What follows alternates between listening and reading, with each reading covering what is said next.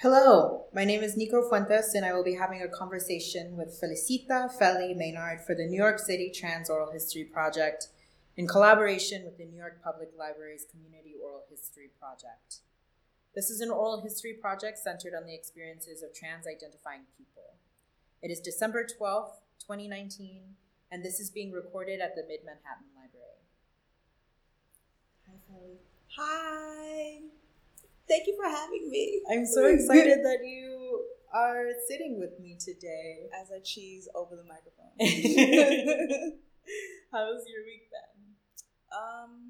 My week has been kind of ups and downs, a lot of like peaks and valleys, but it's going good.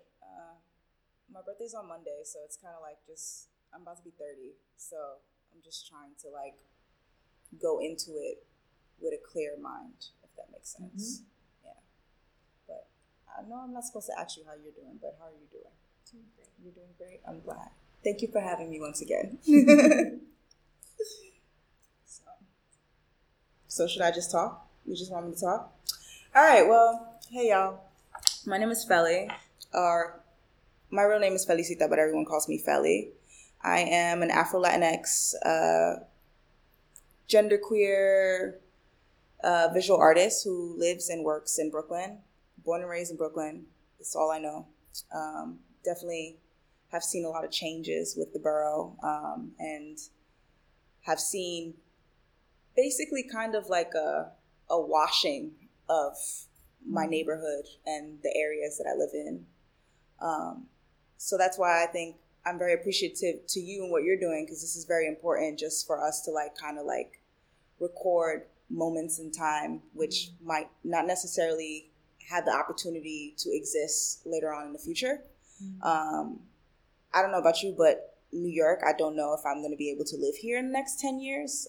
New York is very much so a place where it's not for the regular people. It's very much so for trust fund kids, people with money, people from other countries coming here and setting up shop, which there's nothing wrong with that. But there's very much so a displacement that's been going on, very much so. And it's been something that I've been dealing with for maybe the last 10 years of my life. Losing a lot of people that I grew up with, just to soaring rent prices, inability to pay mortgage payments, I guess I wouldn't even call it a minority struggle, just the struggle of necessarily not having the same opportunities as everyone else and then still trying to make it work. Mm-hmm. I live in Park Slope. Park Slope was definitely an area that was being gentrified while I was growing up. So me and gentrification we have a different relationship versus someone who is just dealing with it now. I grew up with it, so for me, it's very much so like, how do I say? I kind of see it, or I've had the experience of seeing it through rose-colored glasses, and not very much so understanding what was going on until it was too late. Luckily, I still live in my family home. My grandfather came here in the 1950s and set up from Panama. He came here looking for a better life, but also just very much so tired of what was going on in Panama. Not enough work. After the canal and stuff, a lot of job opportunities went down. And yeah, the kind of the economy of the country wasn't always at its best, and it's always kind of tried to model the same model as the United States, but never fully got there. So he came here, made a life for himself, up first in the Bronx, and then came down to Brooklyn, and met this Irishman. I don't know his name, but we know him as the Irishman. Met an Irishman who basically made him do odd jobs for him, and he would fix basements, do flooring, grouting, tiles, and all that other stuff. And then kind of they became friends. And after they became friends, kind of, I think this Irishman kind of knew that he didn't have any family, he didn't have any kids. So he left my grandfather with a house. He gave him the house that he had.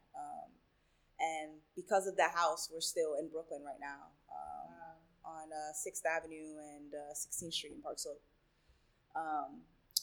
So yeah, thank you, sir. I give you blessings from here, from the present life. But yeah, I'm very, very grateful to say that I have a family home, which I know is not a thing, especially for a lot of Black and brown people in Brooklyn.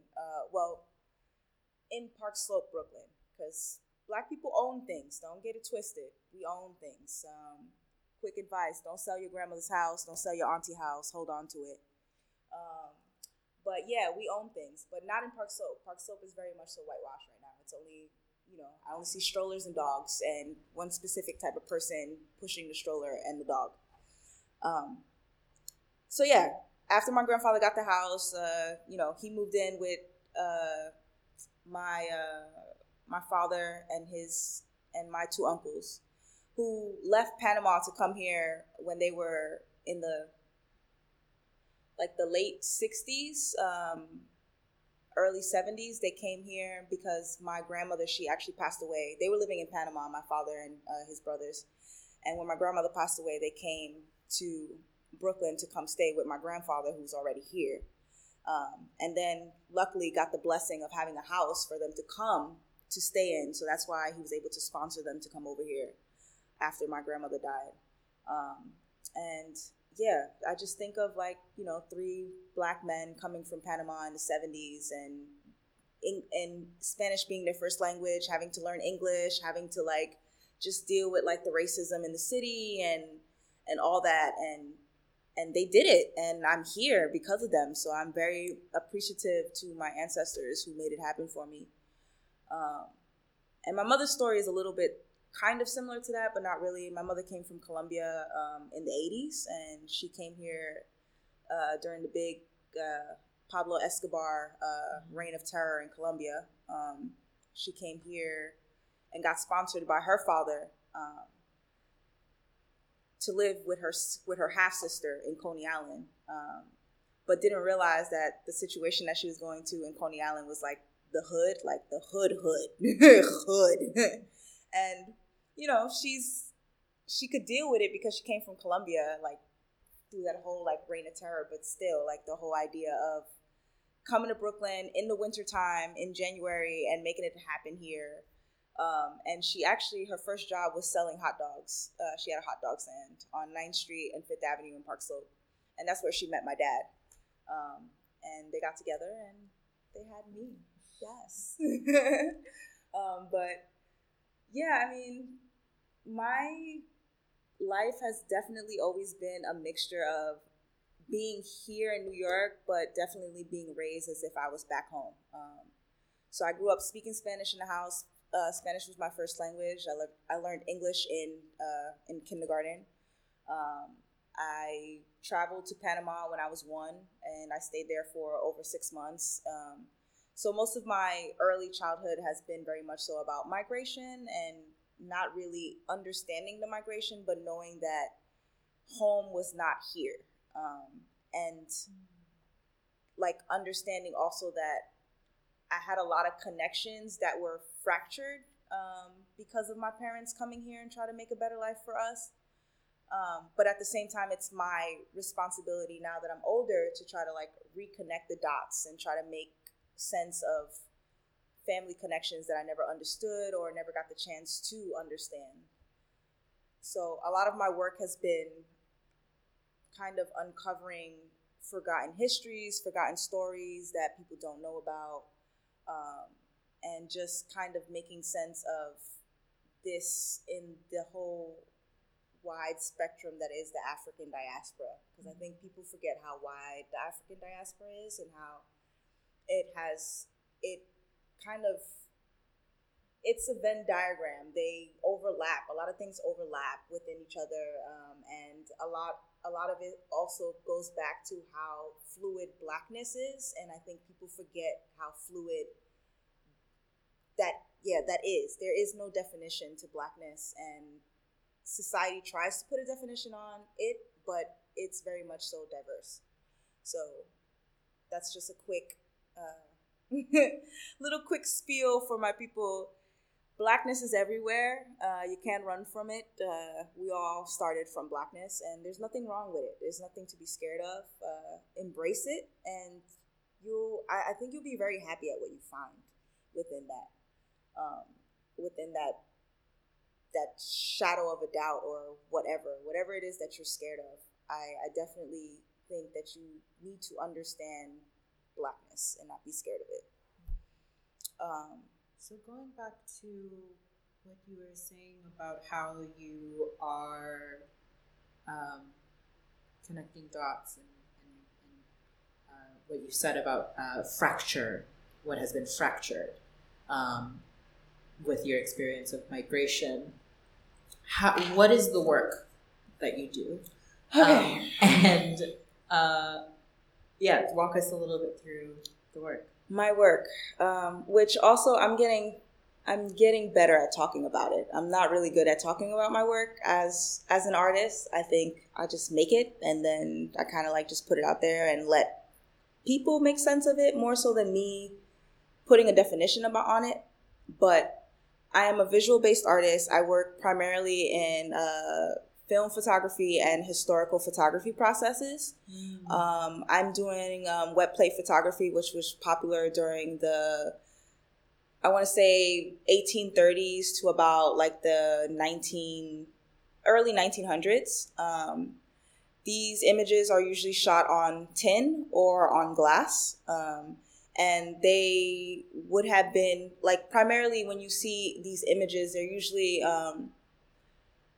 images, not to say, but the reason why I got into it was when I saw Black people on this process, it wasn't in the most positive light. It was a very negative light. The first wet plate images I saw were stereotypical slave portraits done to basically make sense and classify Black people as a lesser species because of certain things like head size or hand size or the distance that your eyes are from the middle of your head to your nose. Just like crazy things that, you wouldn't think people would have done, but, it makes sense. When you want to make someone less than, you study them a lot and you find things that you can kind of classify as different or odd or not like us. Very much so, it was a time where photography was used to create a them and to create a us. Us being white, colonialistic subjects, and them being everyone else who did not fit in that category. So for me, this process is very important for me to do because I'm reclaiming moments in time that have been seen as not important, but specifically what I'm doing is me as a Black person, I'm taking that ownership back and saying I am a Black person and I'm going to photograph other Black people and other people of color who necessarily could have been represented wrong by someone else. So I think it's very important for us to tell our own stories and tell it in a way to our people that they feel safe, but that they can also continue that trajectory. So like I've been working a lot on just kind of, my latest project is called Old Dandy, and it works with me recreating these two characters who would have lived in the 1900s, and they're queer trans characters. They're both male impersonators who worked in Coney Island specifically because of Coney Island's history. Coney Island is very queer. I don't think people realize that. It's like one of the queerest spots in Brooklyn, between the bathhouses that were there, between just like the cruising, also the subway gave access to a lot of things. So yeah, Coney Island is gay as hell. So with that being said, a lot of my story is centered around Coney Island and how it used to be a place that was very inclusive, but also not inclusive at the same time, because Black people also weren't allowed in Coney Island, and Latin people, Jewish people, like the list goes on. So anyway, these characters, they perform in the low vaudeville theaters in Coney Island. One of my characters, their name is Angelo, and Angelo comes from South Africa, and they actually get to New York by way of the circus. They were actually sold into the circus and then run away. They run away from the circus and create a life for themselves, performing as a male impersonator. And then my other character, his name is Gene, and I play Gene. And Gene comes from Panama, and they're half Panamanian, half African American. And their mother's actually from New Orleans, so there's like a very much so like spiritual background within that as well, and also knowing about our power and how much we're connected to the old land, but also how much ritual is instilled in us, and we don't realize how how much ritual we have, and how our daily acts are literally like very much so powerful magic spells in a sense, like us just being around each other, us dance parties, us basically getting together and just holding space like that. That's a very, very, very, very strong and powerful energy behind it. So kind of just going back to how important the queer community is, and how very much so they're kind of left out from very much so everything, especially history in New York. Queer history has made very much so most of New York. New York is based off of just queer people. They're the ones who got a lot of the city to its acclaim as far as in arts, in history, in music, etc. So I kind of want to, the basis of this project is also to honor a lot of people who have been a part of these queer communities in the past, but never got a chance to basically celebrate themselves because of either fear from society or fear from family, or just not wanting to kind of, in a sense, mess up their lives, because coming out is still very much so a very radical thing to do. A lot of people don't have the space to be out, and I just want to celebrate those people who were out at a time where it's like, what? Like, it's 1800 and you're out and you're doing your thing and you're celebrating with community. That's amazing. You should be celebrated, and we should know who you are. Like, queer ancestors, I feel like people don't celebrate their queer ancestors, mostly because we don't have access to know who they are. So I definitely commend this project because this is important. You're literally saying that us as people deserve the space to record our history, but also we have the space to become queer ancestors, and continue on that cycle of just honoring what was there before us. So yeah, thank you. But yeah, that's kind of some of what I've been doing right now. It's been consuming my life for the last year and a half. Kind of a lot of research and just putting myself in the shoes of how would a person in the 1800s handle themselves? What is radical about being, or how can I be radical in my character portrayal of this person who would have lived back in the day? And how can I honor them in a way that also is very Afrofuturistic and bends time and kind of changes the ripples of time? And yeah, I want it to be something where it's like you have to do a double take and you have to like really look at it and be like, was this made now, or did this exist already? And yeah, that's very much so been the basis of my work, kind of like trying to trip people and make them to think about history differently, because we've been fed history a lot, like the wrong way. Textbooks are wrong. A lot of books are wrong. And it's up to us to correct these things. And the only way we can do that is if we get together and actually have these discussions and have these conversations around why it's important. So yeah, that's kind of that in a way. Can they speak now? Can who speak? Can I speak now? The two performers that you're. Yeah. So I guess we're gonna do it. So this is Jean, y'all. Jean is in the building right now, and Jean just wants y'all to know that we're important. We're here. We ain't going nowhere. And honestly, most of this country has been built off of our backs. I think this is 2019/1902. And I'm here on your wavelength because I just kind of like tripped through the time portal. And Felli invited me here real quick to talk about some stuff. My suit is important.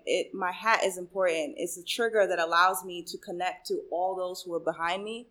Every time I put this suit on, I am so powerful. Like literally, like I feel the ancestors on my back telling me that I have to perform. I have to show this power behind me, but also behind what could be. Yeah. I think that's it, because I think if I go into this rant right now, I'm gonna kind of get lost. So I'm gonna bring Felli back onto the airwave. Hey y'all, I'm back. How you doing? But yeah, my characters speak. I actually am working on I'm doing a mentorship program right now with the Queer Arts program. And my mentor is Lola Flash, which is also a very, very, very, very dope queer artist who's been doing this since the 70s and has been basically archiving. They did a lot of work during the AIDS crisis. They did a lot of work just basically showing how women were very much so left out of that whole epidemic and did not get the care or information that they needed. And they're just someone who I really have been admiring for a very long time. So this for me is like a dream come true, to be working with someone who's just been killing the game for a very long time.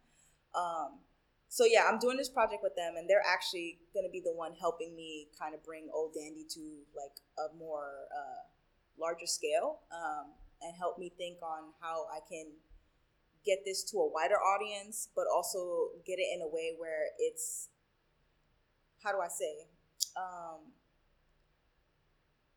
kind of like giving it to y'all in doses where you don't feel so overwhelmed by not knowing who these people were, but kind of like educating you in a way where hopefully it would inspire you to also go into your own rabbit hole to figure out other queer ancestors that kind of could have inspired you in a sense.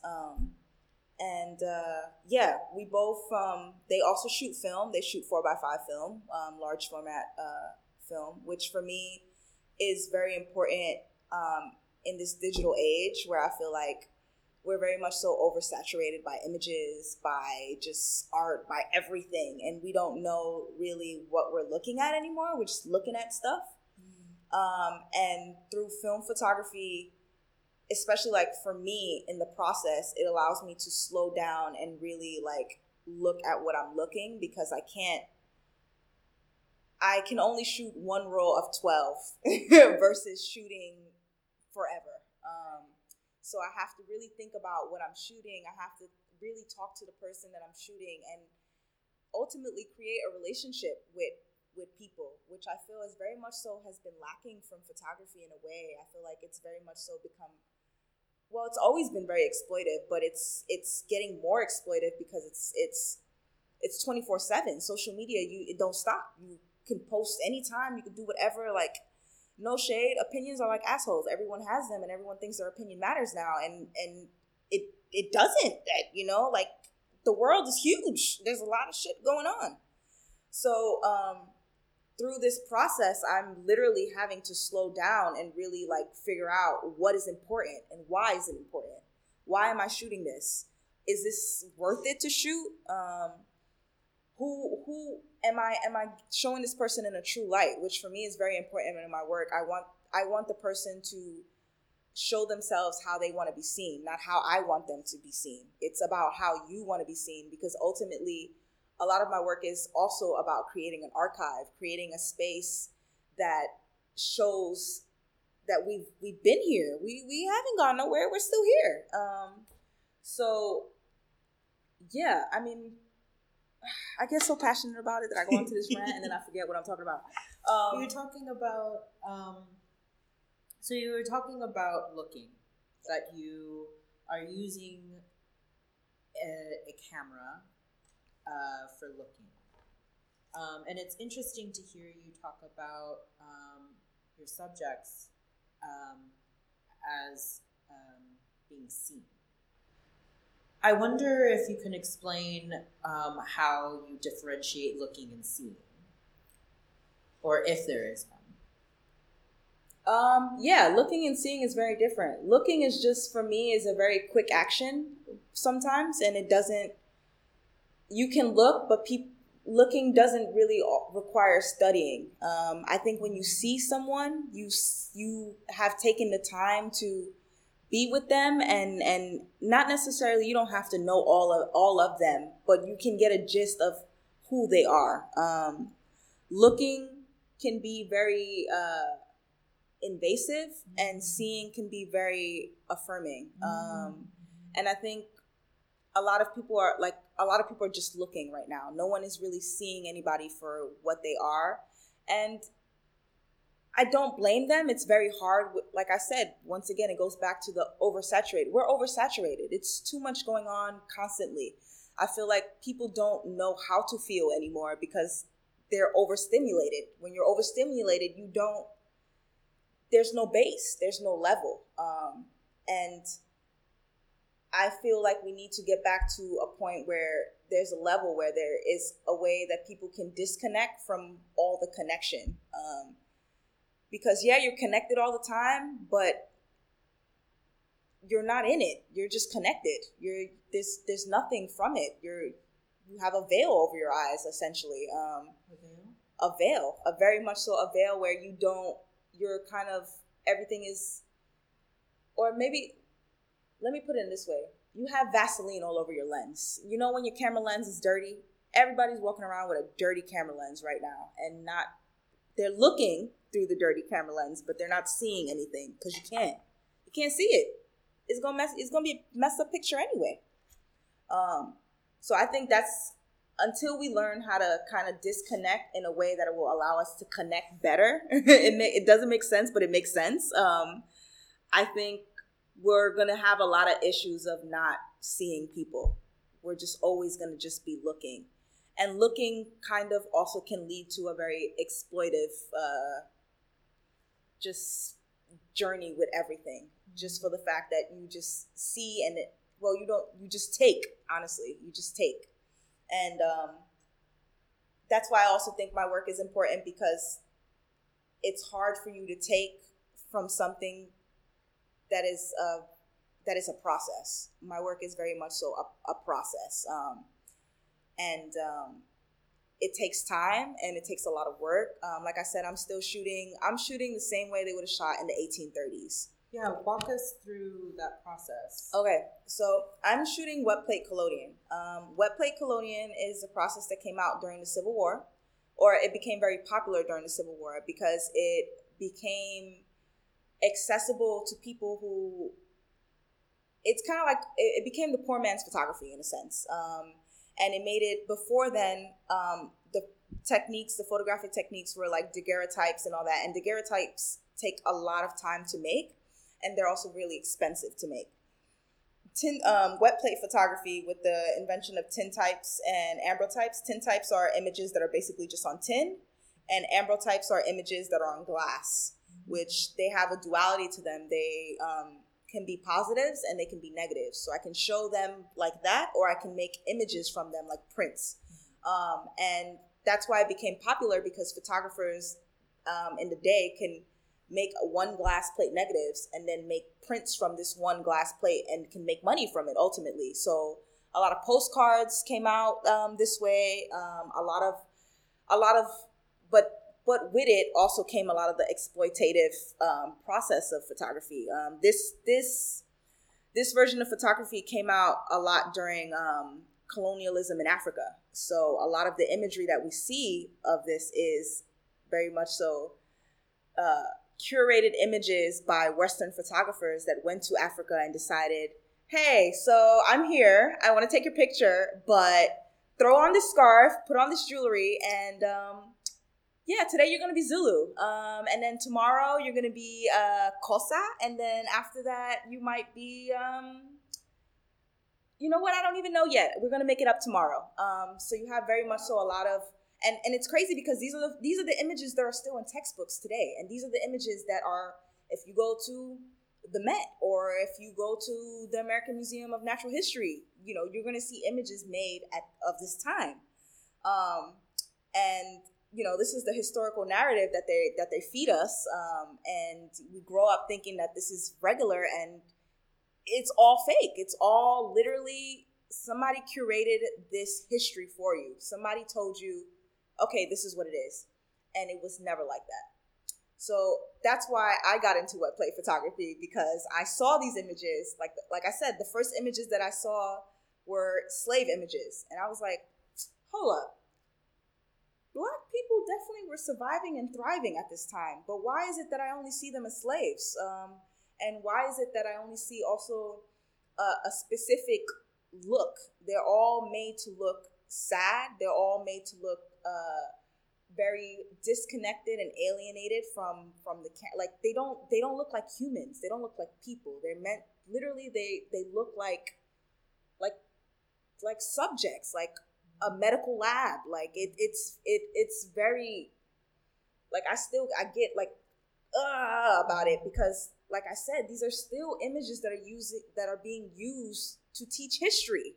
And you know, growing up, I'm like, you know, history, wait, hold on,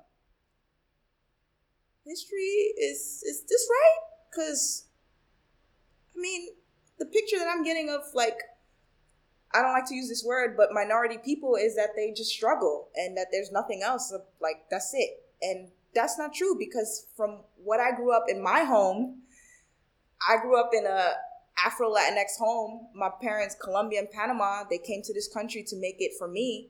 I grew up with love. I grew up seeing Black people with joy. I grew up seeing Black people just making it happen, more than surviving. Like, just... it's more than survival. It's literally making space for yourself. We've always just made space for ourselves, and I think it's time for the history books and the archives to show that, and also to become more public for people to have access to them. Archives should not be in a dark room where no one can touch them collecting dust. That it doesn't work like that. It doesn't help anybody. If I would have saw an archive of people like me growing up, like, my life would be so much different right now. But I didn't. And honestly, a lot of these archives are still being protected in a way where if you don't have a PhD, you cannot access them. And that's not fair. That kind of also goes into, like, right now I'm working with the Brooklyn Museum, and I'm working as an intern in their digital collections department.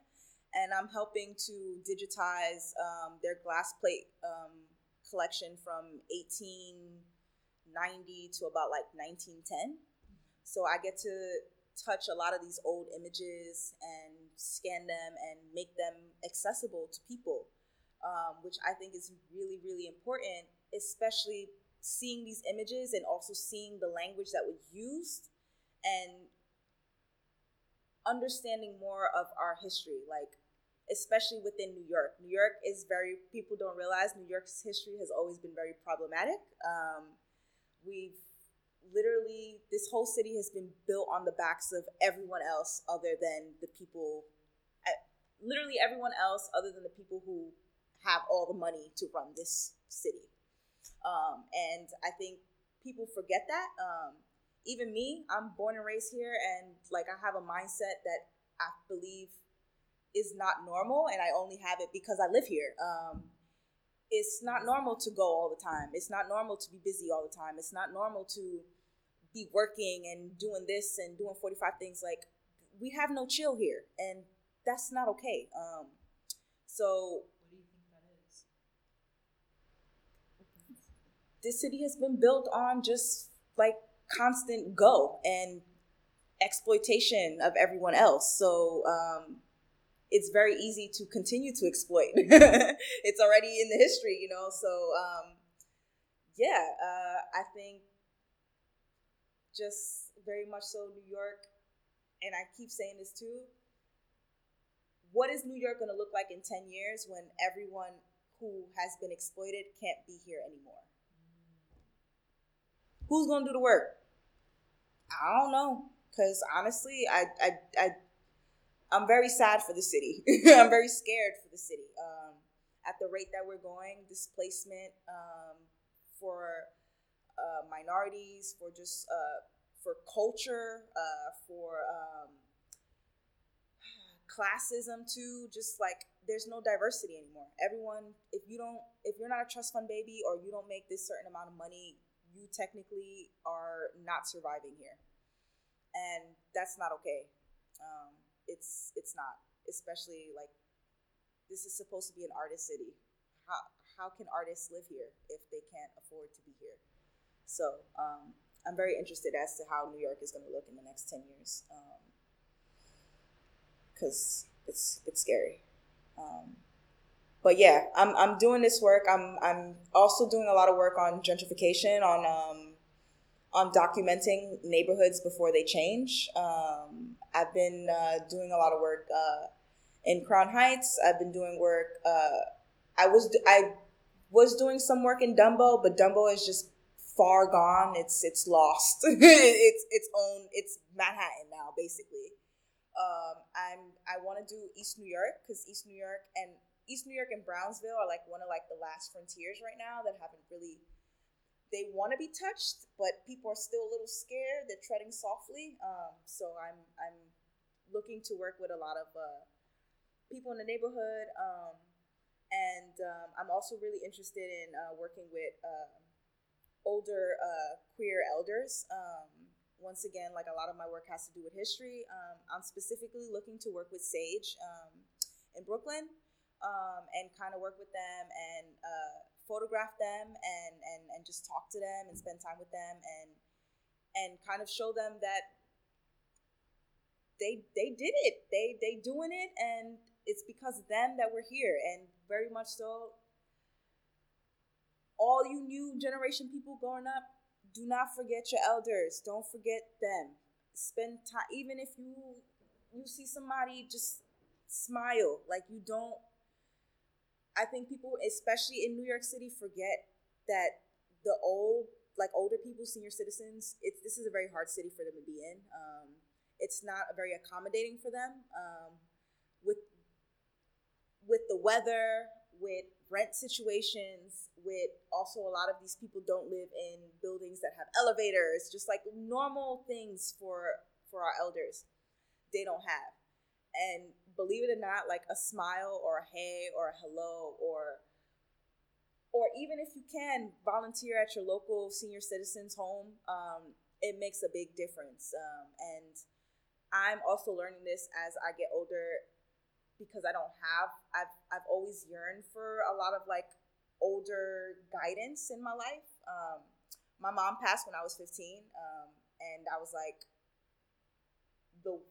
very much so, in Hispanic cultures, like when you're a teenager, that's when you're getting your grooming to be an adult, and you like spend time with like the parent. You know, if you're a boy, you spend time with your dad and you learn how to be a man, or if you're a girl, you spend time with your mom and you learn how to be a woman. Like, not that I wanted to go down any of those gender expectations, but I definitely wanted to have that sense of female connection with my mother, and I didn't get that. And I didn't get that then. I'm actually getting it now as an adult. I'm very spiritual, and I have an altar for her, and I literally, like, I pray to her every single day, her, my grandmothers, and my grandfather. Shout out to them. I'm very much so realizing how important older energy is in my life, and how much that guidance is something to you can't take it for granted. If you have it, cherish it, and really spend time, because you don't get time back. Time, that's it, is gone. We don't get this minute back. We don't get today back. We don't get tomorrow back. None of that. So learning how to value my time and spend time with people that I love, in this crazy city while I'm still working 2 jobs and making art and, doing everything else that it is to be a regular human. But I'm happy. I'm so happy for all of this work and just to be able to have others share their stories. Honestly, that's really all. I'm just a storyteller. But I'm not even really the storyteller. I'm literally just the vehicle that people use to tell their stories, and I'm totally okay with that. I love it, and I get a real sense of fulfillment doing it. So let's rewrite the history books, y'all. Tell us a little bit more about your first encounter with realizing that the history books were wrong. Was that a specific person, or was it a time in your life when you began challenging the ideas that you're currently challenging? Growing up, I was very much so gullible and very easily manipulated in a way. So I didn't really question much. I didn't question things till I got older. And the reason why I started questioning it specifically was because of the same question. I don't see anyone who looks like me. Why? When I know there are a lot of people that look like me all over the world. So for me, dismantling history was basically getting all the history that they were giving me in high school and very much so in college, because college is also, you think just because you're paying for an education that you're getting the facts. You're not. You kind of got to go and do your own research. I recommend that if you are in college, JSTOR, scholarly articles, get up in there, do your own research, and read a lot. Read constantly, all the time. Read different things, read different people, and kind of start to gain your own outlook and perspective. Because most of our perspectives, especially in this academic world, this academic structure that we have, is very much so everyone force feeding things to you, and you kind of just memorizing it and then regurgitating it back, and not really ever developing a real opinion on it or actual, they don't teach you history for you to ask questions. They teach you history for you to just take it and just go with it. And I didn't learn that till I got really much, till I was 25. I was like, wait, hold on. So you're telling me that Black people were only slaves and that's all they did, and before that they did nothing, and we don't know about it, and that's it. I think that's false. And then also realizing that a lot of our histories have always been oral, like this project. Our histories have always been oral, and we don't write stuff down. We talk about it. We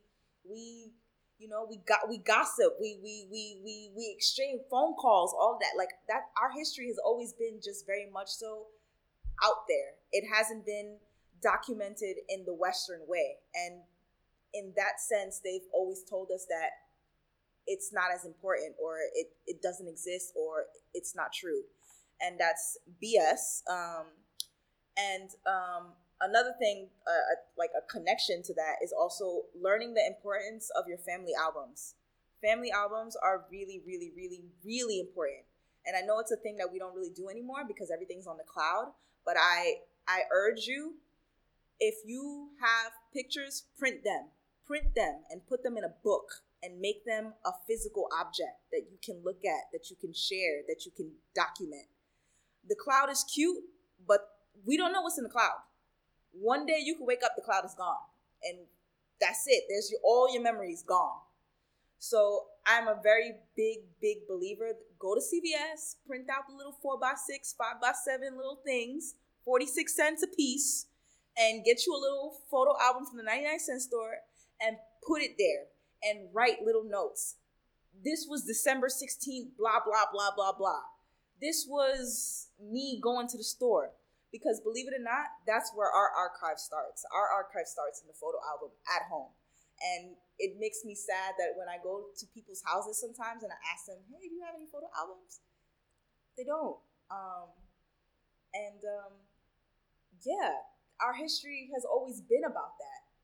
And with technology, I think we're getting a little disconnected from it. But also technology has made things very much so accessible at the same time. It's made, I think of my grandmother in Colombia who basically never had a photo of her really taken, but got a smartphone and then was able to take a selfie, and how revolutionary that must have been, like, for you to have that. So I'm not totally against technology. Technology has made things very accessible for communities that had not had access. But at the same time, there needs to be a balance, and there needs to be a kind of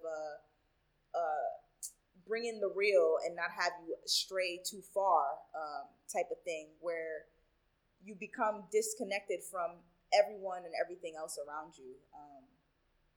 So, yeah, for me, history, oral history, making your own history, and learning the importance of your own story is one of the things that I want my viewers and my audience to leave with, knowing that they're important and that their vision matters, and that you don't know who you might touch, but you very much so you might not touch someone in this day and age. You might touch someone, 100, 200 years from now, and how important it is for all of these things to be done. We're doing the work, but we have to do it in a way where we understand that it's important. I think we as people of color very much so downplay our anything that's not related to, how do I say? I don't want to say money, but anything that's not related to survival. We downplay it, and we don't realize how it also is important to survival. So, yeah, I want to reclaim time, space, procedure, ritual, of just being a person of color, being a queer, trans person of color. Like, there were people here that were before me, and I know that, and they stand on my shoulders. I feel them. Yeah. So, you mentioned your advice was to go into JSTOR and start reading. When you started reading, what were the books or the articles or the media that has brought you to this place now? I've been reading a lot of scholarly articles by like Bell Hooks, Saida Hartman. There's this book called In the Wake on Blackness and Being by Christina Sharp. That book literally changed my whole perception on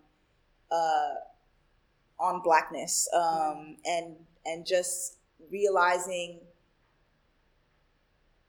not so much realizing how bad generational trauma is, because I think we forget that. Most of us are born with trauma that we will not understand until we unpack it, and have the space to unpack it. But also just showed me the whole importance of ritual in my life, and how just me being here alive is ritual, and me just living is ritual, and manifesting the power within that. There's another book also called Azuli's Mirrors, which is also really, really amazing. And it talks about just the queerness within spirituality, which I think is also important, because a lot of times as queer folk, we can be very estranged from any type of religion, spirituality, whatever. And understanding that a lot of these spiritualities and older ritual practices had us in mind. But with colonialism, a lot of that changed. There's always been a third gender. There's always been variation in gender. There's always been a variation in how you present your gender. It's just that the main colonial narrative has been male, female. There's two binaries, there's nothing else. But if you look into African history, if you look into even Latin, like indigenous and Latinx history, we've always been fluid with it. We've always tiptoed both lines. But with religion, with centralized religion, and also with centralized, once again, colonialism, things changed, and changed in a way where I think Black people became very, very, very drastic in how they perceived spirituality and perceived it in a very negative way, but have failed to understand that even centralized religion is ritual and spirituality. So it's like, how can you accept one but not accept the other? And yeah, I think it's very important. I don't care what you believe in. You can believe in anything you want to believe in, but I think it's also important to understand the energy within that, and be more forgiving, and more open as far as how you practice it. It doesn't have to be such a structured line. Everything is very much so fluid. The world is fluid. Humans are fluid. Stop trying to put everything in a box. It don't work. So yeah, Azuli's Mirrors talks a lot about just queerness and spirituality and how the two can coexist together. So that book was very, very, very life-changing for me, because I've always had a real always had a difficult relationship with spirituality, just for the fact that, like, I know my ancestors were very spiritual people, but it's been very much so disconnected, and I think my work has very much so been about trying to figure that out and relearn a lot of these rituals that existed for my ancestors, basically, and getting away from, as a Latinx person, Afro-Latinx person, they're very spiritual, but also very scared of spirituality. They're superstitious, but also not at the same time. And I find it hilarious. And I find it very much so like being scared of what you don't know. Instead of just asking the question and trying to figure out, it's just, I'm scared, I don't want to know, that's it. And a lot of my family, they're Catholic, and I'm kind of just myself, and I go through a lot of issues because they're always calling me bruja, and they always calling me this, and they always calling me that, which is fine, but I'm trying to find a way where I can make the word bruja a positive term for them and not a negative term, and not something that is met with nervousness. Ritual. For those who might be listening, can you explain what a bruja is? Bruja is a witch in Spanish. Mm-hmm. But bruja usually has a very negative connotation to it, just for the fact that it's the same thing like with voodoo. Like, voodoo has a very negative connotation for it because of media and how they portrayed it. So usually people, when they think of brujas, they think of like a soap opera and like the lady in the corner doing the juju on a candle and like slipping something into your drink, and then, like, you fell in love with her for like forever or something like that, and not understanding that, that's not how it works. it doesn't work like that. But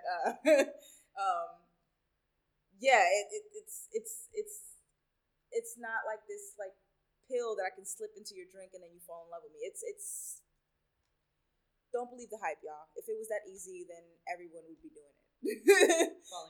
Falling in love, or winning the lottery, or talking to God, or whatever, So bruja is not evil. Bruja is good. Bruja just means that you practice ritual, that you're probably connected to the earth, you're connected to the elements, water, earth, air, and fire. It means that you know about full moons, and means that you know about new moons, and it means that you know about the earth and the stars and the moon and a little other things sprinkled here and there. But it's nothing different than being I was gonna say therapist, but that's wrong. Therapy is too much. I'll get back to y'all on that one. I'm not gonna say something that that I'm not 100% about, but I've very much so just been going through the whole notion of just finding space to share my ritual and spirituality with my family in a way that they can come to understand it and not be so scared of it. Especially like my dad, like he's not scared of it or anything. He kind of like cracks at it, but I think he also forgets that his mother was very much so in that as well. And she used to like do tarot cards, like for people in the community, like people would come see her. And then on my mother's side, my grandfather, he actually did pendulum readings. Like he would read the pendulum. People would come to him and ask him all sorts of crazy questions. And he was actually really, really good at it. So I'm just kind of learning about this power that's in my family and that's within me. And hopefully, we'll manifest it like really strongly one day. But yeah, I'm so happy to be living in my truth and just happy to just be living in my full 100% self. I don't care about what anybody feels or says. I'm here to stay. I'm here to be here, and I'm here to do work. And I know the ancestors put me on this world for a reason. I'm gonna drop this tidbit. I was a premature baby. I was born in December, but I was supposed to be born in March. So I spent about 2.5 months in an incubator just cooking for the rest of the time. So I could have died, but I'm here for a reason. So knocking on some wood, ashe for that. Yes. We got work to do. We got stuff to unpack, y'all. A lot of stuff. So, yeah. So does ritual show up in your photography or perhaps in your practice? Ritual shows up in almost everything that I do, but it's definitely has been making an appearance in my photography in the last maybe like 5 years. A lot of my work has been about either documenting, I'm doing a long-term project that I've been working on for the last 3 to 4 years, and it's called the Black Spirituality Project, and it's just highlighting Black people, people of color who practice spirituality, but highlighting them and kind of changing what society has fed us of what a witch looks like or what a spiritualist looks like. Everything has been very much so whitewashed, and I'm trying to bring some color back to that, and also showing that we were the originals. We've been doing this, and we deserve representation in this sector. So yeah, I've been working on this project for the last 4 years, documenting people who practice different traditions, candomblé, who practice lakumi, who practice santeria, who practice Yoruba, and kind of I want to make this list go longer and incorporate more religious beliefs and stuff like that. But yeah, a lot of my work is very much so around spirituality, around basically me trying to understand myself so that I can understand the people who came before me, because I know that they are in me. So unpacking what it is to be me and then kind of running with that so that I can make others also feel comfortable in telling their stories and being open with who they are. I don't know. I've been very much so feeling like the last year or two that I'm kind of also meant to be a connector. I'm meant to start these things to connect other people, and also to kind of start the conversation within archives once again about how inclusive they are or exclusive they are to people, and how the people who need access to them don't have access to them. So yeah, I want to change the layout of the archive. I want to make archives more public. I know a lot of it has to do with funding and money and all this other stuff, but some of it really doesn't, because you have people. A lot of these museums and stuff, they have interns. They have people who work there for free. They have the hands and the manpower to do it, but do they think it's important?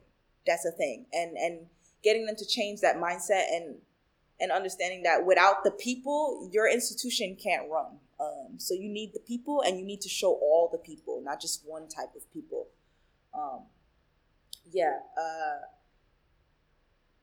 Yeah, I want to unpack a lot of this classism and racism and genderism that happens, because also a lot of women are not given a lot of access is just for the white male, the white male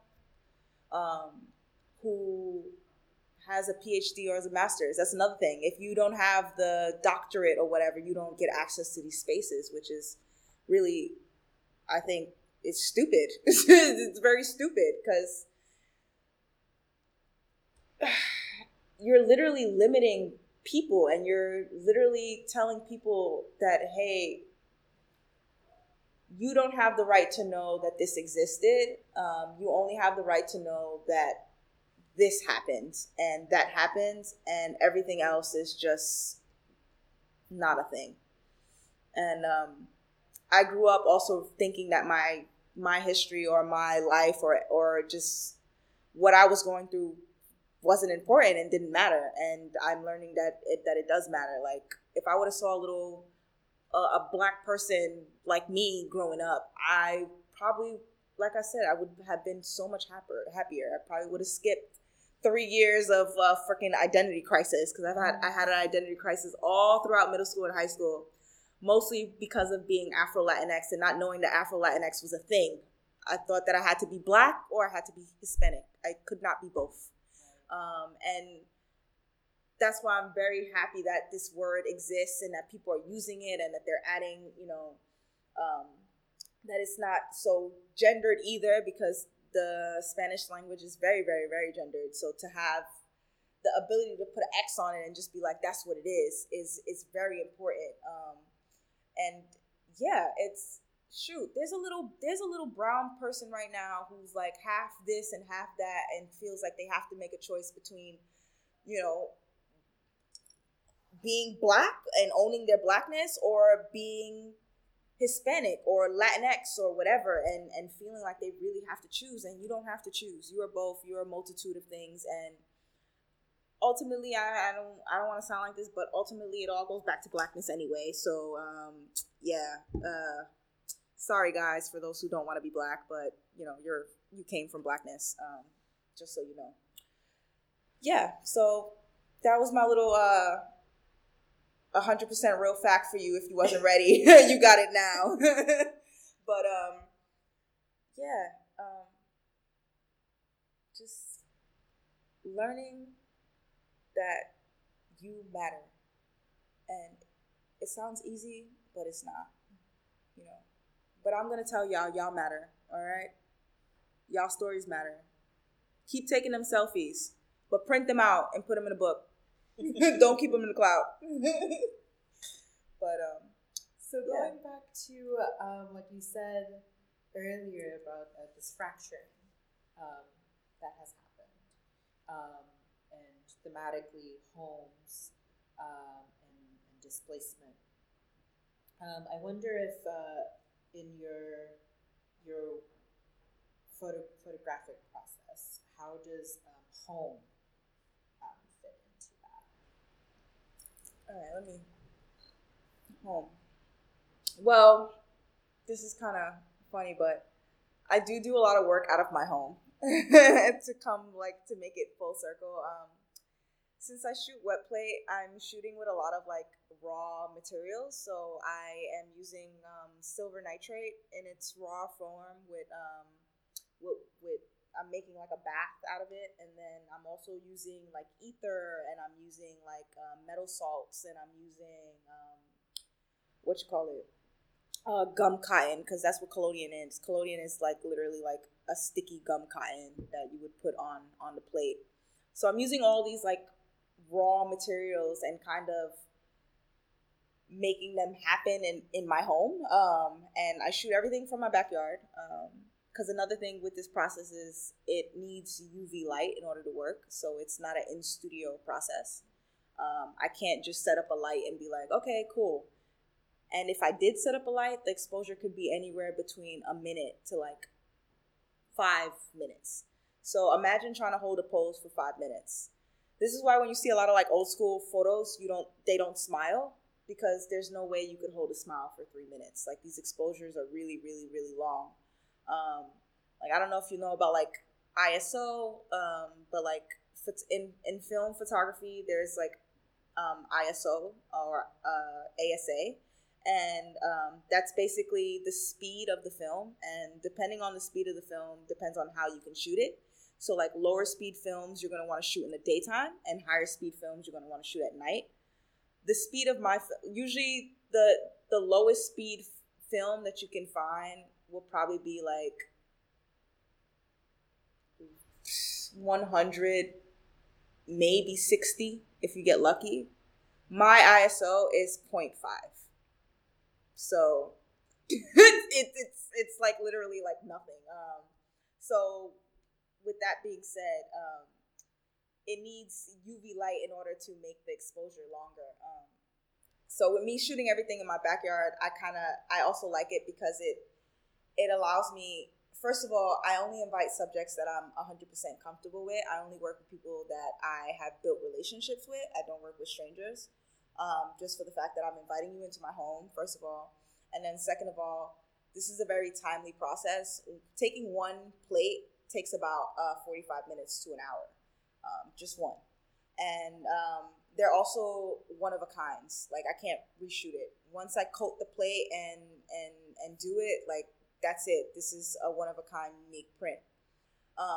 So with that being said, my home very much so has been starting to be reflected into my work, because I've been doing a lot of like self-portraits with myself, and kind of mostly because I've had a really bad experience with models, with people flaked on me a lot. And I get it. I think it's a New York thing. New Yorkers are really flaky. I don't know what it is.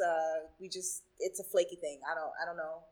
I guess you're trying to do 45 different things at the same time, so you're just like, oh, it's okay if I flake like 2 of them. But yeah, it's not a cool thing. Work on that, y'all. Work on it, okay? But yeah, I literally had to resort to like shooting myself, because like people kept flaking on me. And with shooting myself, I started like really like looking at my family home and realizing the privilege that I have with having a family home. I've never ever moved in my life. And I know that's like freaking insane. Like in New York, like people move at least twice a year here. I've never moved.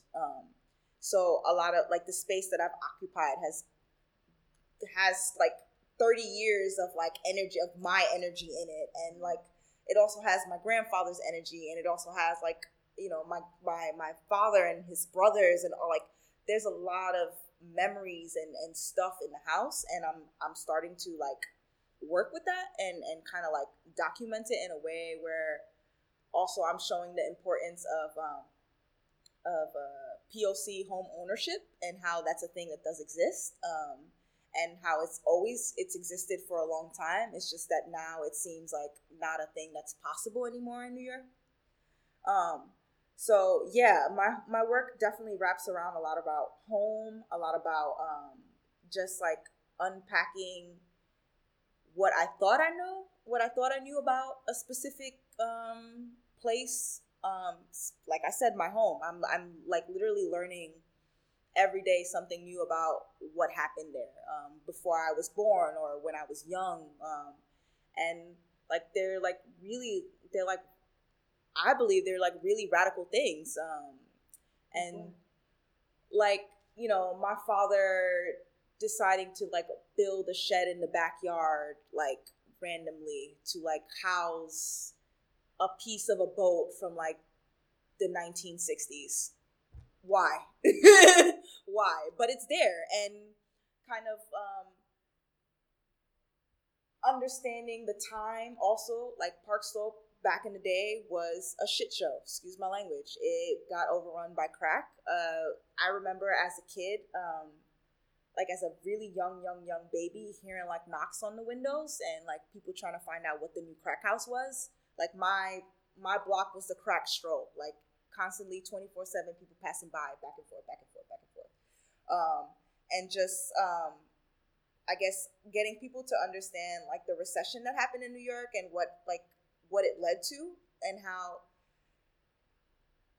at a time where the city was seen as undesirable by everyone else, it was very much so desirable by the people who lived here, because they were creating community and they were creating spaces for themselves. And then once New York became desirable again, how the spaces that they created for themselves no longer were able to be maintained. Like a big thing that's happening right now is the Nuyorican cafe, Poets Cafe, is actually also dealing with gentrification right now, where they might get shut down because there's a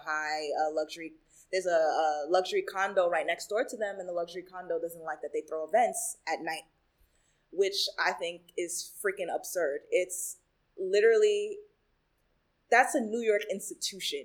If New York does not have the Nuyorican Cafe anymore, it's like getting rid of the Apollo, dead ass.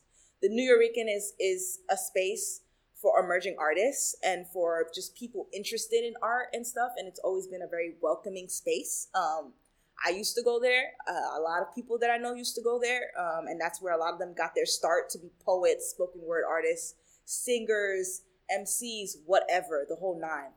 And for that space to be very much so almost shut down, it makes me very sad. It's like Free Candy that used to be open in Brooklyn. They got shut down too. They were also really an awesome artist space that was there for people, and they couldn't afford to be open. Where was that located? That was on Washington Avenue, and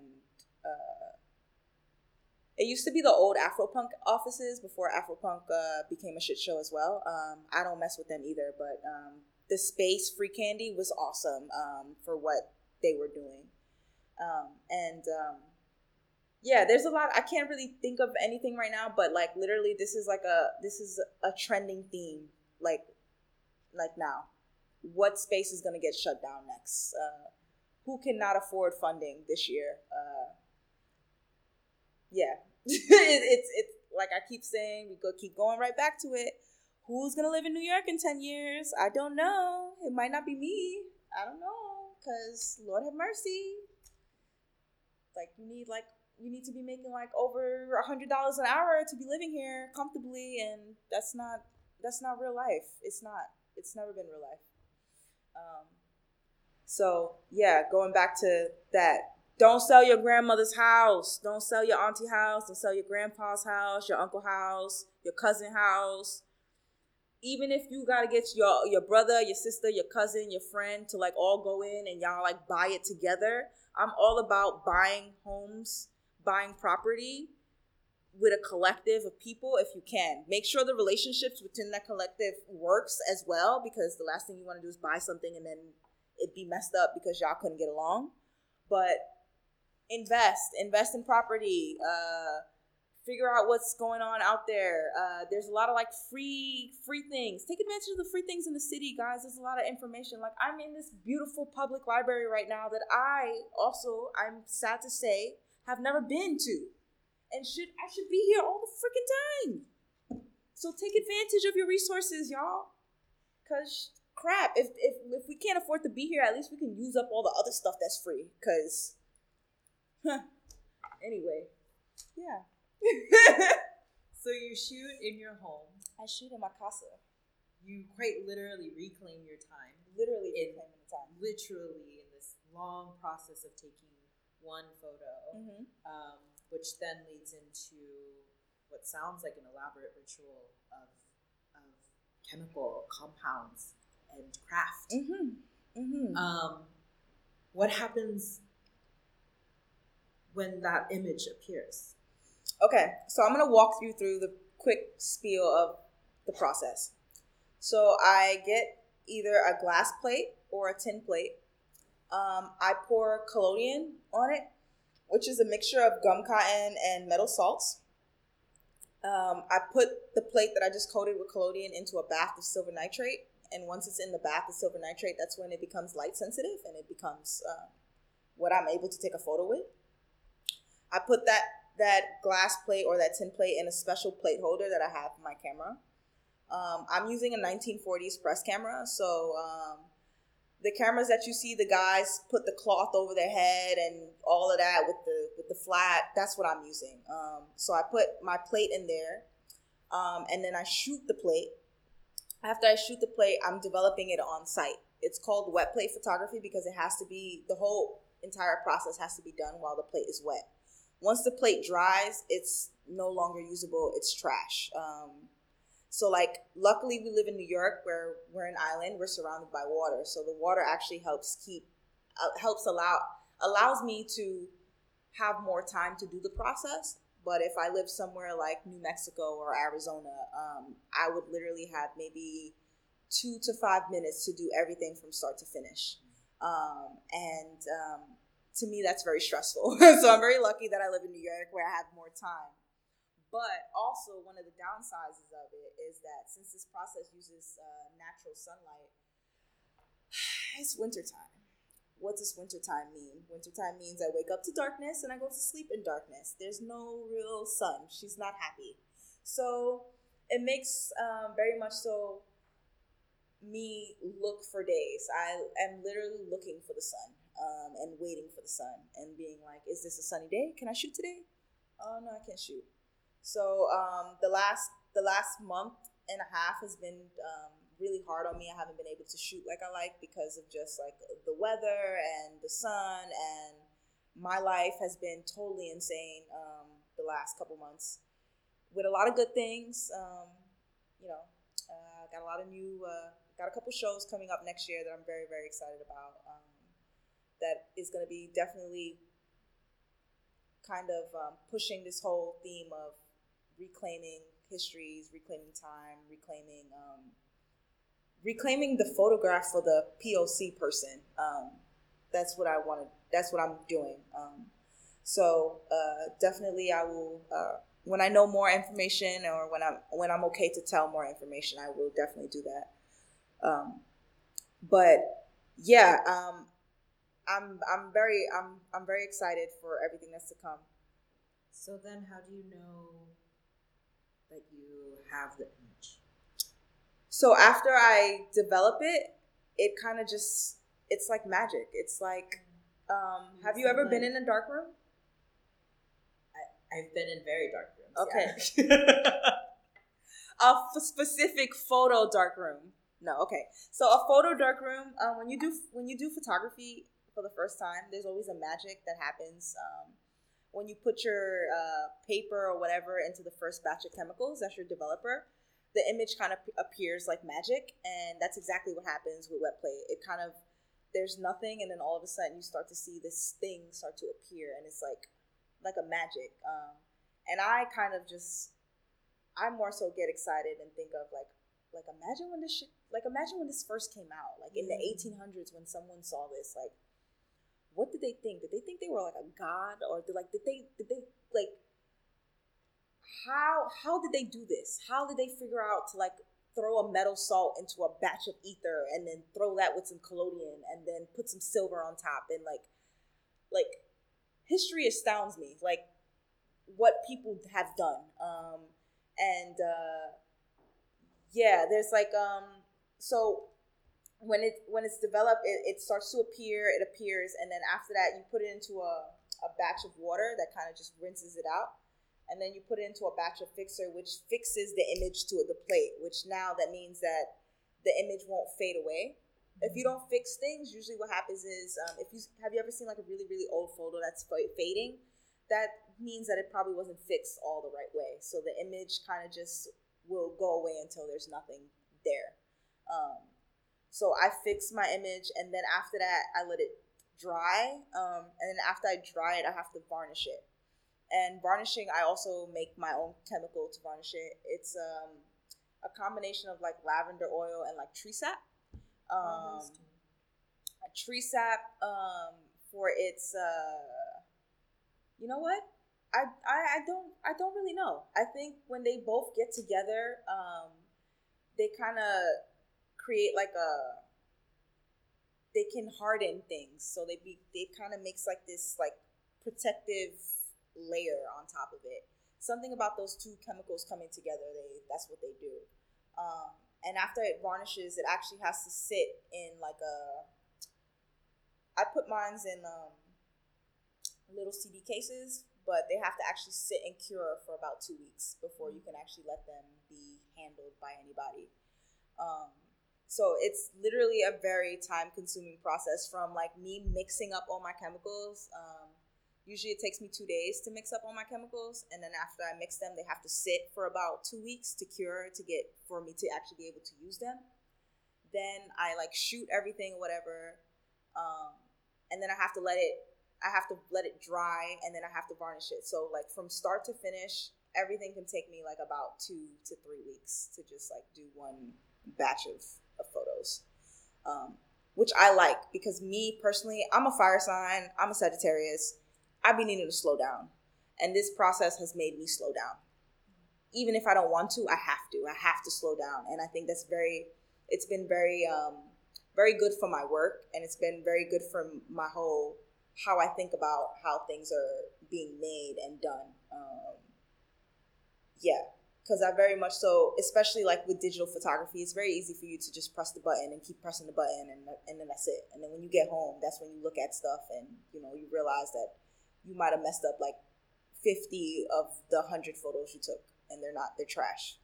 And if you would have just slowed down a little bit and like actually look at what you were doing and frame things and also be present with your subject. I think a lot of people are not present with their subject. They don't know how to make people feel comfortable in a way that their story comes out. I lost my train of thought. But anyway. How do you know that the story has come out? Because I don't know. I guess I just make good pictures. I don't know. I don't know. So far from the feedback that I've gotten, stories have come out. And I think it's also because I work with my subjects over a period of time. I don't just, hey, let's meet up, I shoot you, and then that's it. I never talk to you. Like, I do sessions with people. Like, I might not even get a good photo until like the third session. And I'm totally okay with that, because also it's about, I have a need to also want to get to know people and network and just be around other people's energy. Like, that's how I recharge myself, by being around others that can recharge me. I let people tell their own stories. I don't got no time to be telling a story for you. That's what you're here for. And I think that's more artists, more photographers should remember that it's not about you, it's about the person that you're photographing. You're making the work, and you're important because you have the skill for it, but ultimately without that person, you couldn't make any work unless you're photographing yourself, which that's what I'm doing now. So I guess, I'm a little full circle, but your subject matters. Okay. What are you finding by photographing yourself?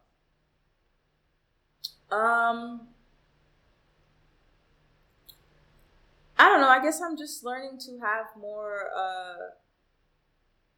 to be more gentle with myself, and to, I'm a very hard worker, and sometimes to the point where I work myself into exhaustion, for everyone else's stuff rather than my own.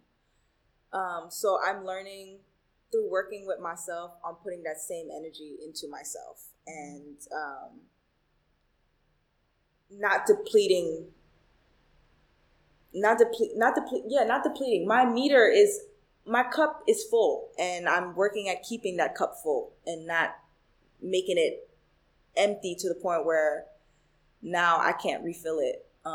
Which that was very much so the theme for a lot of this year, was overworking myself. And last year I had like 3 jobs at one point, and I was still doing art, and I was also I also have a partner, and I have a family, and like I was just trying to do way too much. So this year and into next year, I'm definitely learning how to spend more time on myself and rest as hard as I work. And I feel like my work will definitely grow a lot from that. You can't make stuff if you're tired or not nourished. How do you find rest? How do I find rest? I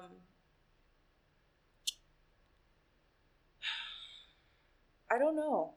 I honestly don't know how to answer that question. I think I'm still learning how to find rest. I rest when I hang out with my partner. They're very supportive and very, very, they fill my cup. Shout out to you, Harley. We miss you. And my family also is supportive. I'm going to put a quote on that, quotation marks, because they're as supportive as they can be. They don't know how to support. They still don't know what art is. They're just like, what do you mean you're doing, like, how, like, they know what art is, but they don't know, cultures of color don't understand art as a job. Art is not really a job.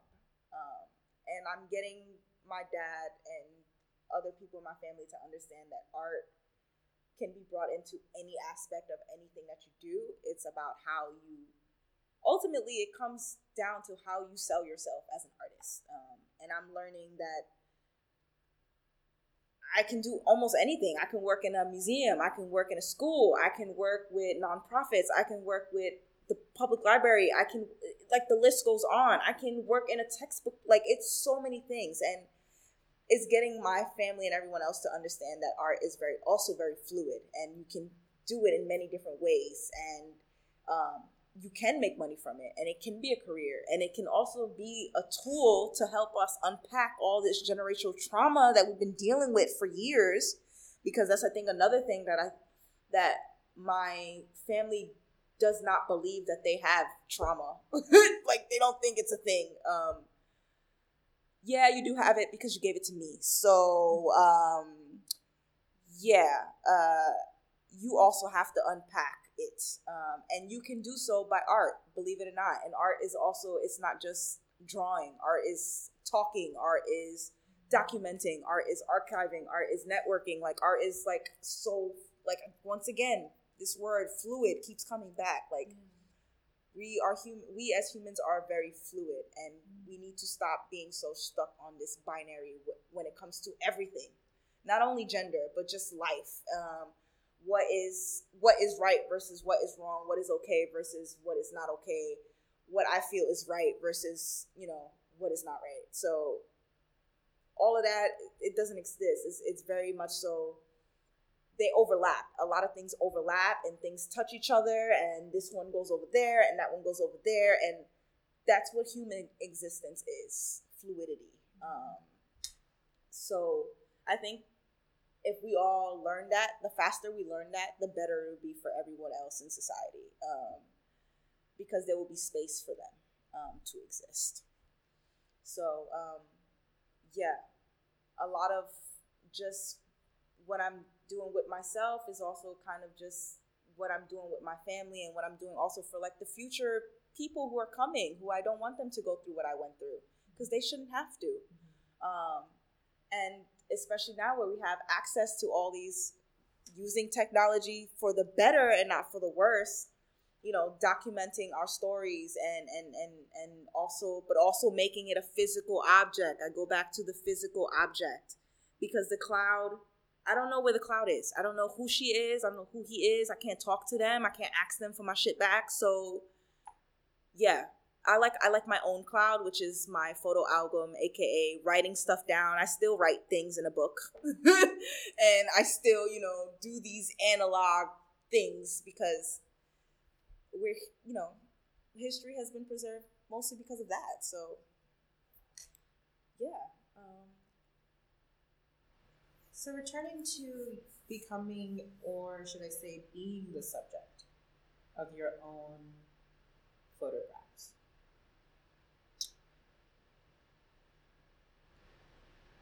Have you found yourself encountering a sort of struggle of looking and seeing yourself? Yeah, very much so. Once again, unpacking everything that I grew up with, or how specifically I was taught that I should be, and kind of seeing myself for who I've always been. And I've always been queer, I've always been trans, I've always been just myself. And learning that that's okay. And it's okay to take up that space. And just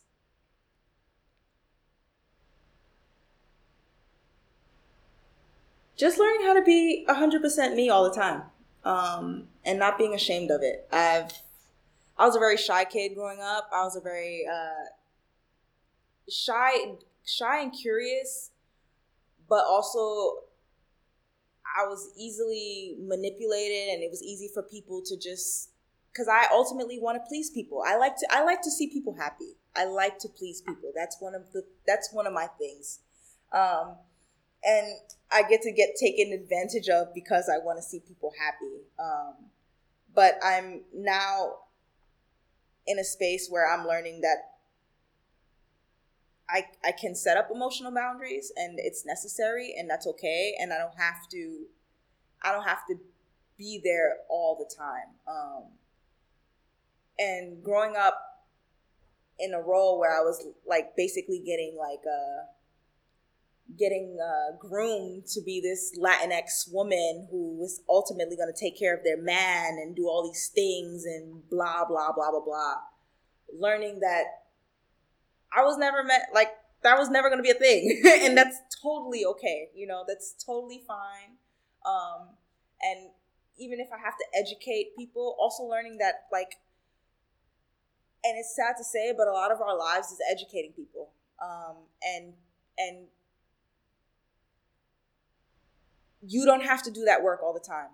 It's not necessary for you to educate people. If you don't want to educate people, don't educate them. Because if you don't have the capacity to do it, don't do it. And that's totally okay. And I want people to remember that. You don't owe people necessarily anything, especially if you don't have the energy or your cup is not full to do so.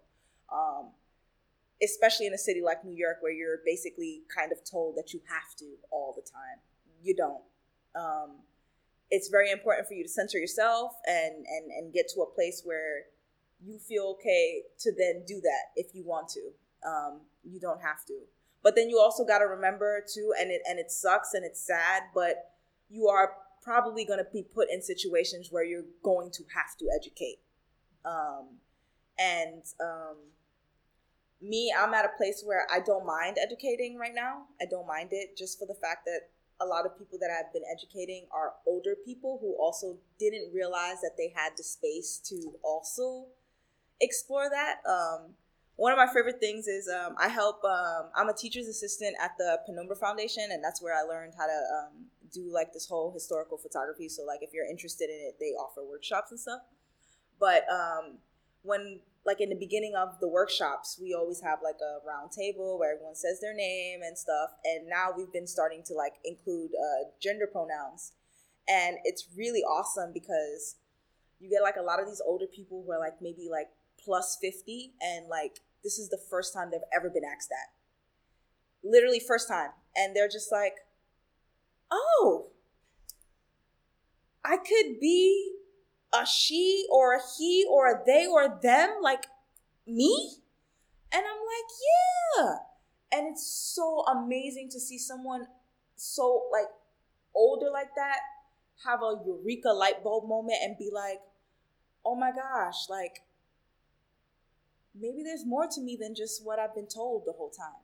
And it's such a beautiful thing to like see them navigate the space and be like, you know what, I think I'm a they. And I'm just like, okay, that's what's up, you're a they. There's nothing wrong with that, whatever you want to be. And like seeing that a lot of times they don't have the privilege, or they never get asked, like they don't get asked that because of the time that they grew up in. And just how radical, like people who did come out and did, who were in their 100% themselves at that time, like how radical that was and how it's still radical today, but like, I don't know, it's something so beautiful and finally someone being able to see themselves and they're not looking anymore. They're seeing themselves and they want everyone else to see it too. And that's so beautiful. Yeah. 60 plus and they're like, oh my God, like maybe I should dig deeper and figure out who I am. And I don't know, it's just something so, amazing about that I get to like be there and like kind of like be the trigger to it, because you would have never, or that was never your vocabulary. So teaching vocabulary to people who never had access to it, but can clearly use it in their everyday lives. So yeah, I just want to spread knowledge, spread love, spread art, spread, the whole idea that, like, once again, I'm gonna keep saying that our stories matter, you guys. They've always mattered, and they've always been told. It's just that now we have more of an ability to kind of curate it in a way that holds positive representation for us. And I'm very excited for what the future holds. I'm very excited for a lot of queer artists, POC artists who are kind of also looking back and seeing the importance in going back to kind of correct the future.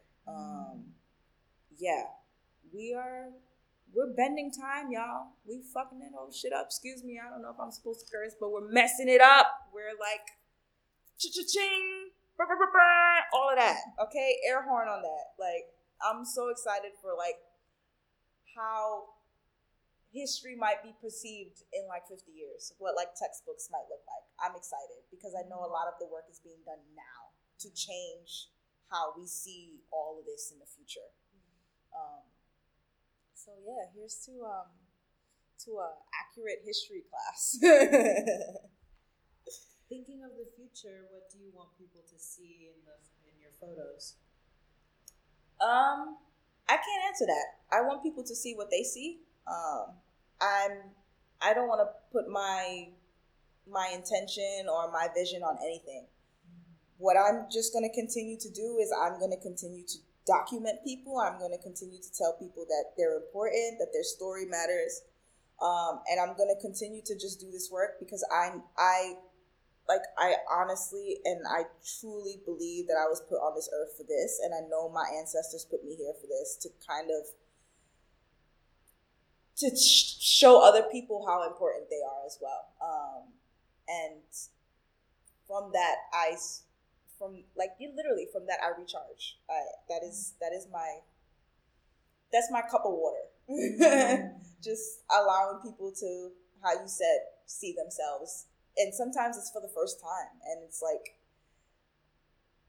I don't know, it's such a beautiful thing. Like I literally, like, I feel so honored when people allow me to shoot them and allow me to tell them their stories. Because sometimes I don't think that my work is that special. I really don't. But I'm learning that I can't think that way. It's special. It's important. Yeah, you can definitely, if you're interested, www.photofelli.com. I have some images there. And I also am on Instagram, Photofelli, PHOTOFELLI. And yeah, you can follow my work. I only post work. I'm boring. I'm sorry. I don't really post my life. I just post what I'm working on because that is my life. Yeah. I'm very much so excited for the future. I'm excited for 2020. I'm excited for networking, for more connections, for more projects like this. I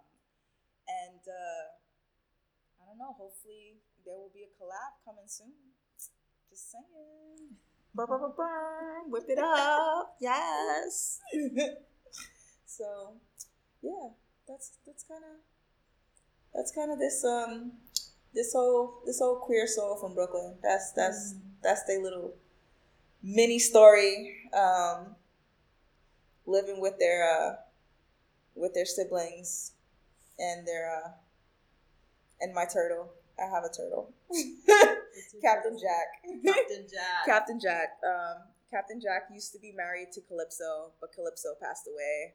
So now it's just Captain Jack. But they're kind of badass. They're almost like 10 years old. Like they've been with me for 10 years. And yeah, I think my spirit animal is low-key a turtle. Either a turtle or a hummingbird, one of the two. Because I'm constantly moving. Just doing this all the time. Where am I going? What are we doing? So, yeah, that's me. I don't know really what else to say. Think of. No, not really. I think I really much so said everything.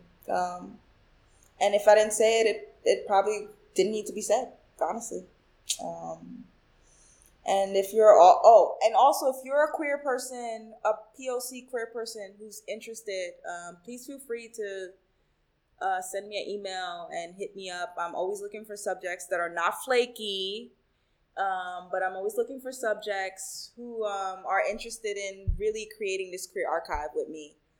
And ultimately, I want to make this into a book and send it to different libraries and different residencies and stuff, and just have it as a resource for people to see what queer looks like right now. What does queer look like in the 2000s, and why, especially how much it has evolved and how much traction it's gotten.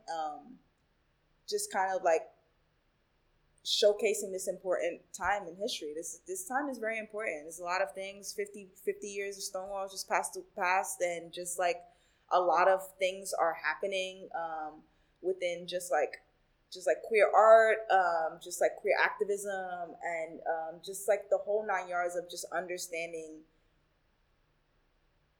Not even understanding. Once again, going back to just reclaiming the space and reclaiming the time and reclaiming the funds, because a lot of us deserve to get paid also on a timely matter. Just reclamation. So I'm going to continue to basically stamp this reclamation with every portrait that I take. Every plate that I make is literally an affirmation to say that we've been here, we are here, look. And yeah, this is very much so a life's project. So don't be surprised if it's still going on 50 years from now. The work does not stop. It just keeps going and transforms itself. So yeah, I'm happy. I'm honored, son. I'm honored to have been chosen to do this. Very honored, because I understand my privilege also in the fact that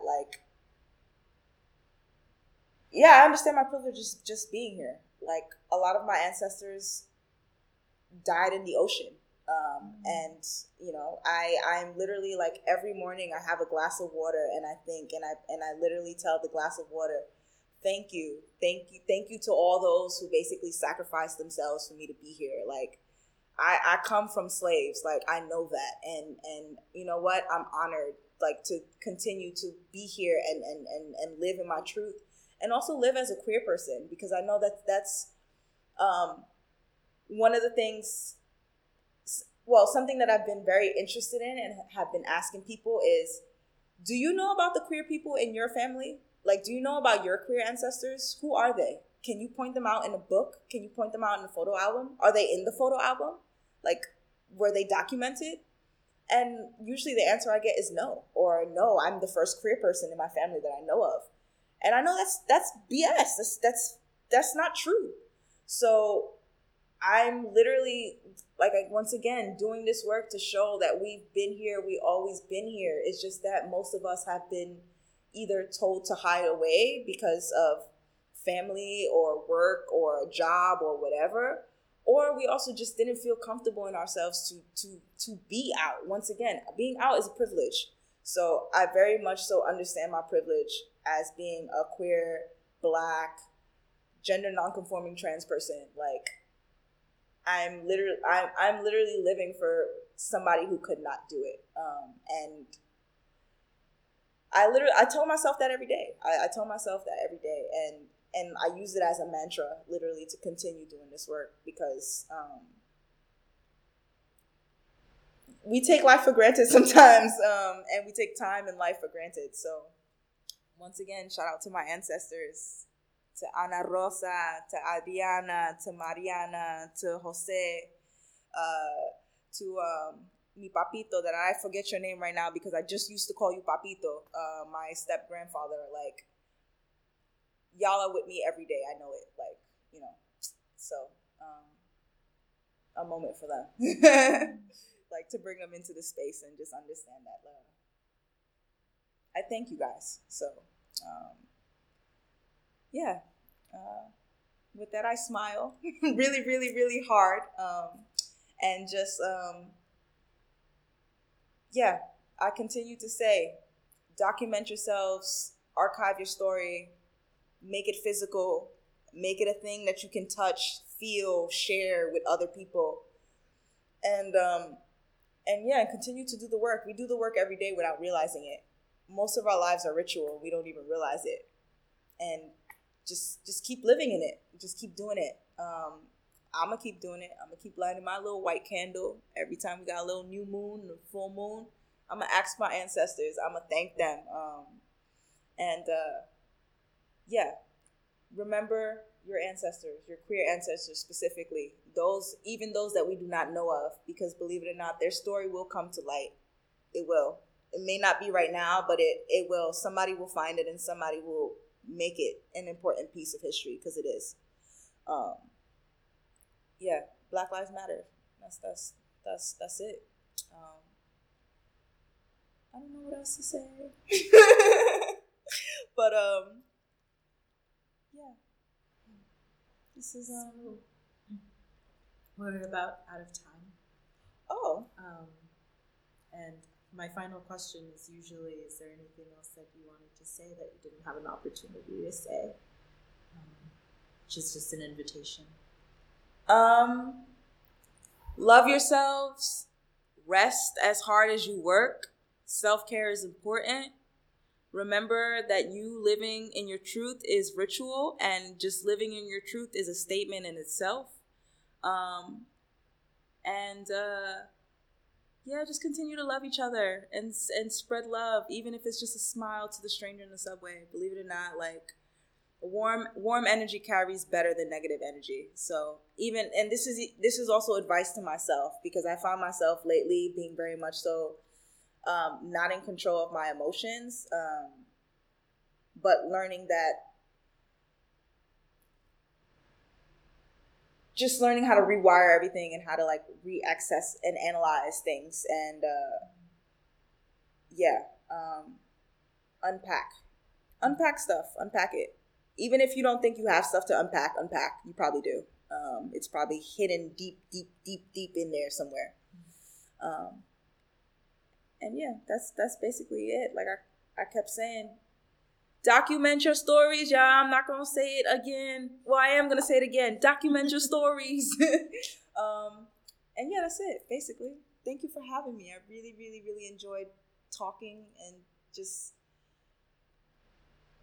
being 100% just me. It's not a lot of options to do that. So I really appreciate the project and you for inviting me to be a part of this. Thank you for contributing.